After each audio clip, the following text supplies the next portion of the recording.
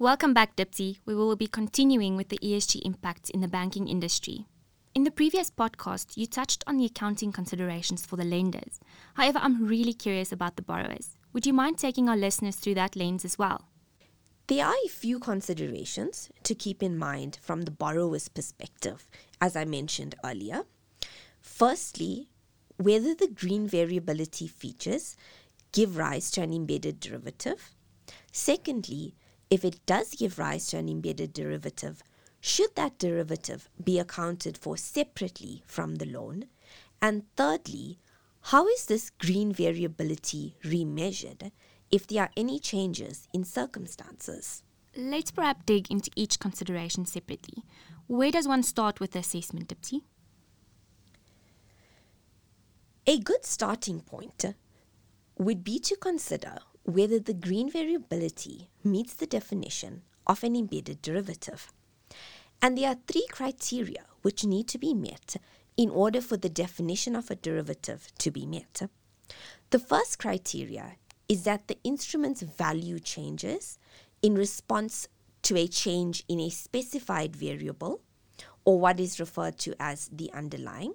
Secondly, it requires no initial net investment or a minimal net investment.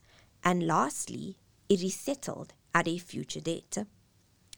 For green variability to meet the definition of a derivative, the value of the green variability must fluctuate in response to either a financial variable or a non-financial underlying variable that is not specific to a party to the contract. What does one need to consider to determine whether the first criterion is met? Well, the type of sustainability-linked measure is important. If the sustainability-linked measure is based on a factor specific to either the borrower or the lender, no embedded derivative would exist. However, where the sustainability-linked measure is a variable that is not specific to the borrower or the lender, given it will be settled at a future date, the feature could meet the definition of a derivative. For example, green measures such as indexation to the trading prices of carbon emissions credits are unlikely to be specific to a borrower or a lender. So to summarize, when thinking about derivatives, the key consideration is around whether the ESG measure is specific or non-specific to the borrower or the lender. This is very useful information to keep in the back of one's mind. I'm sure you're going to guess my next question. Would you mind illustrating this concept of specific versus non-specific in an example? Of course, Kyla. Let's say a loan is issued and the sustainability-linked measure is based on the borrower's specific CO2 emissions. Let me test your knowledge. In this scenario, would there be an embedded derivative? My answer is no. There is not an embedded derivative. And why is that? Well, like you stated earlier, if the sustainability-linked measure is specific to either the borrower or the lender, in this case to the borrower, there is no embedded derivative. That is 100% correct, Kyla. Thanks, Dipti. Assuming that there is an embedded derivative, what are the next steps? The second assessment is whether this embedded derivative should be accounted for separately or not. Where the sustainability-linked feature meets the definition of a derivative, one will need to consider whether it is closely related. Where the measure is not specific to the borrower or the lender, the economic characteristics and risks of the sustainability-linked feature would often not be closely related to the economic characteristics and risks of the host contract, being the loan contract. In this case, the sustainability-linked feature would be separately accounted for if all other conditions are met. Interesting. That makes sense. However, how does this impact the initial measurement? Well, there are two ways that assessment can go. If it is assessed that there is no embedded derivative or a closely related embedded derivative, then there is no need to separate the embedded derivative out. However, the green feature is still going to cause variability in the cash flows, and therefore that variability will be accounted for differently depending on whether it's commensurate with credit risk or not. Where it is commensurate with credit risk, then there is limited variability in the income statement because the interest rate is just updated every time the feature changes. Where it is not commensurate with credit risk, there is volatility in the income statement because the interest rate remains unchanged, so the catch-up adjustment required is recognized in profit or loss. If, on the other hand, there is an embedded derivative that is required to be separated, then the borrower can choose to separate the embedded derivative and measure it at fair value through profit or loss, and then account for the loan itself at amortized cost, or alternatively designate the entire loan at fair value through profit or loss. So there is quite a bit to think about in this regard. The more I think about this, I realize that the SPPI and embedded derivative considerations are not the only places where judgment is involved. That's correct, Kyla. Other areas for banks in particular, which also require key judgments, would be the expected credit losses on loans and receivables, as well as fair value considerations. What should our listeners be on the lookout for with regards to expected credit losses? The impact of climate change on ECL is relevant, as it may also affect a lender's exposure to credit losses for its financial assets. There are a couple of areas for consideration as it relates to ECL. Firstly, the assumptions used to estimate ECL. IFRS 9 requires an entity to measure ECL in a way that reflects an unbiased and probability-weighted amount that is determined by evaluating a range of possible outcomes using multiple scenarios. In doing this assessment, reasonable and supportable information that is specific to the borrower must be used, and an assessment of both the current as well as forward-looking information should be used. The probability-weighted scenarios should be assessed to determine whether climate-related changes need to be factored in, and this could potentially result in revisions to factor in specific climate-related outcomes. So, for example, the impact of drought or flooding on loans provided to entities in the agricultural sector might have been factored in previously to some extent. However, there might be a need to increase the extent and likelihood of the impact of flooding going forward because history might not be representative of climate changes in future. Another example that I can think of in our local market would be the impact on inputs and assumptions used in the ECL calculation for loans where there is a move from coal to renewable energy. And the challenge here is whether the information is reasonable and supportable and will surely be a significant judgment area. It is also important to remember that even though it might be difficult to estimate the impacts of climate change on ECL, does not mean it's not considered. Another area I can think of being impacted would also be the risk rating and probability of defaults on these instruments. That's correct, Kyla. Climate change could also affect the risk ratings for individual borrowers or groups of borrowers or their probability of default. The challenge here is that even though an industry might be impacted by climate-related change, it might not be possible at this stage to link a climate risk with a specific loan exposure. In this case, post-model adjustments, also known as overlays, might need to be incorporated to take climate-related risks into account. For example, the bank might assess that there is a higher risk for customers operating in the oil and gas and mining sectors, but cannot link this to a specific customer yet. Consequently, the bank should consider whether it is necessary to increase the ECL provision associated with receivables in those sectors by way of a post-model adjustment to capture the increased risk.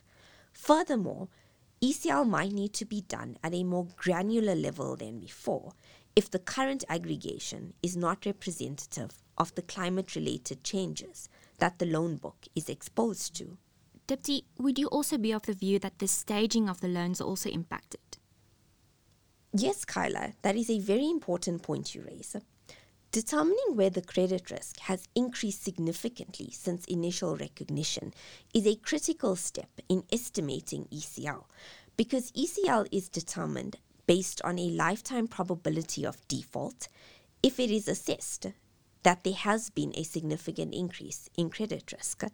Such a determination requires lenders to consider a range of factors to determine where the credit risk has increased significantly.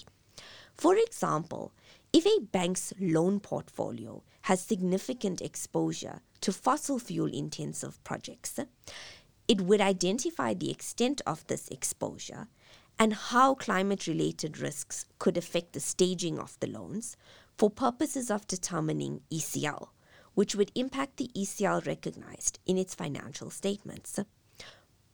Borrowers could face a range of physical, regulatory, and reputational risks that ultimately impact their credit risk and increase the likelihood that they may be unable to meet their debt obligations.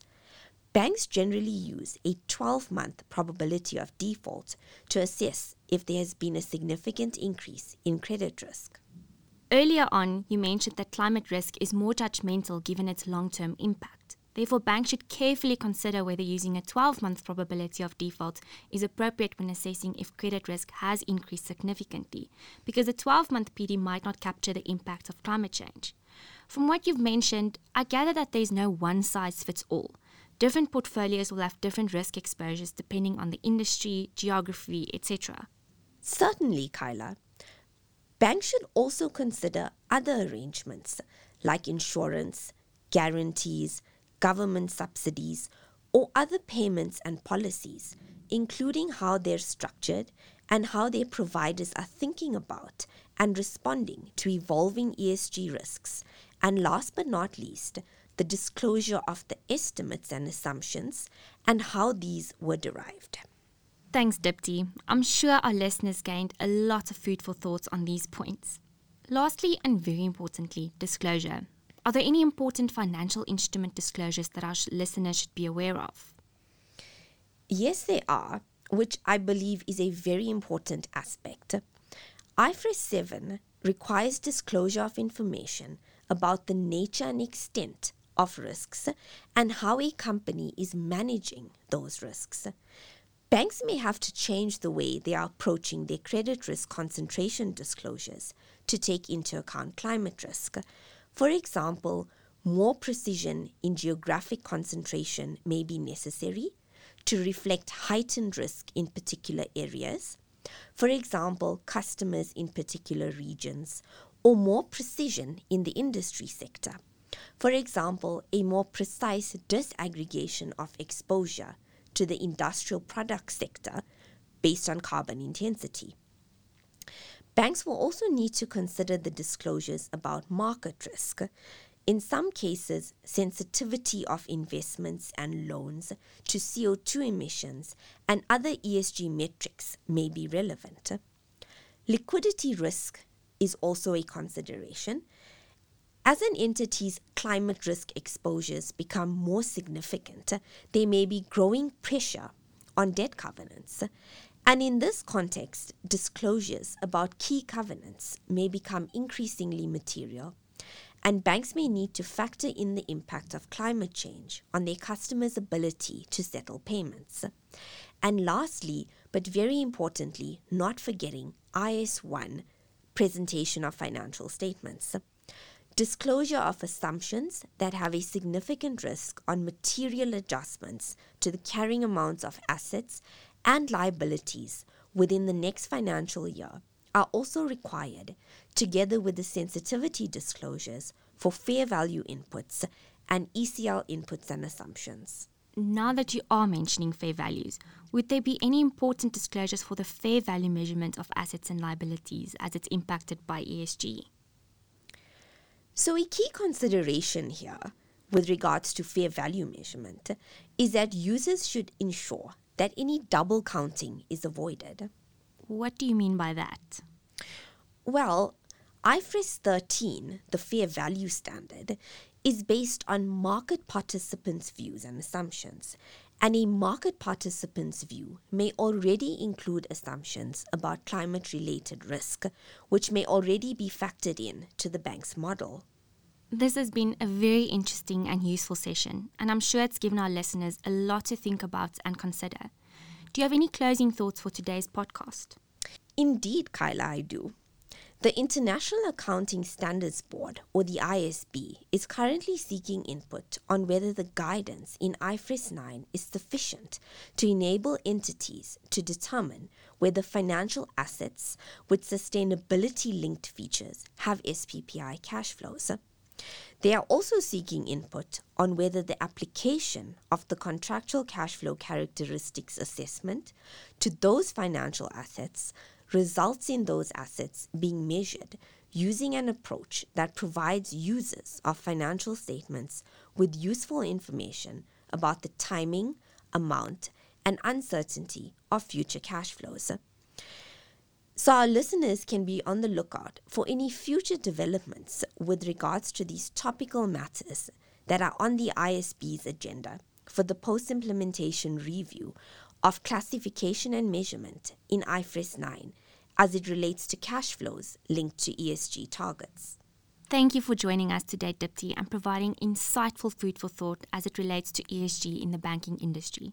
To our listeners, please join us in our next Engaging ESG podcast, where we will be discussing ESG-related matters in the mining industry. Thanks for having me on the podcast, Kyla. This podcast is brought to you by PwC, all rights reserved. PwC refers to the South African member firm or one of its subsidiaries or affiliates and may sometimes refer to the PwC network.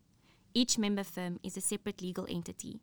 Please see www.pwc.com/structure for further details. This podcast is for general information purposes only and should not be used as a substitute for consultation with professional advisors.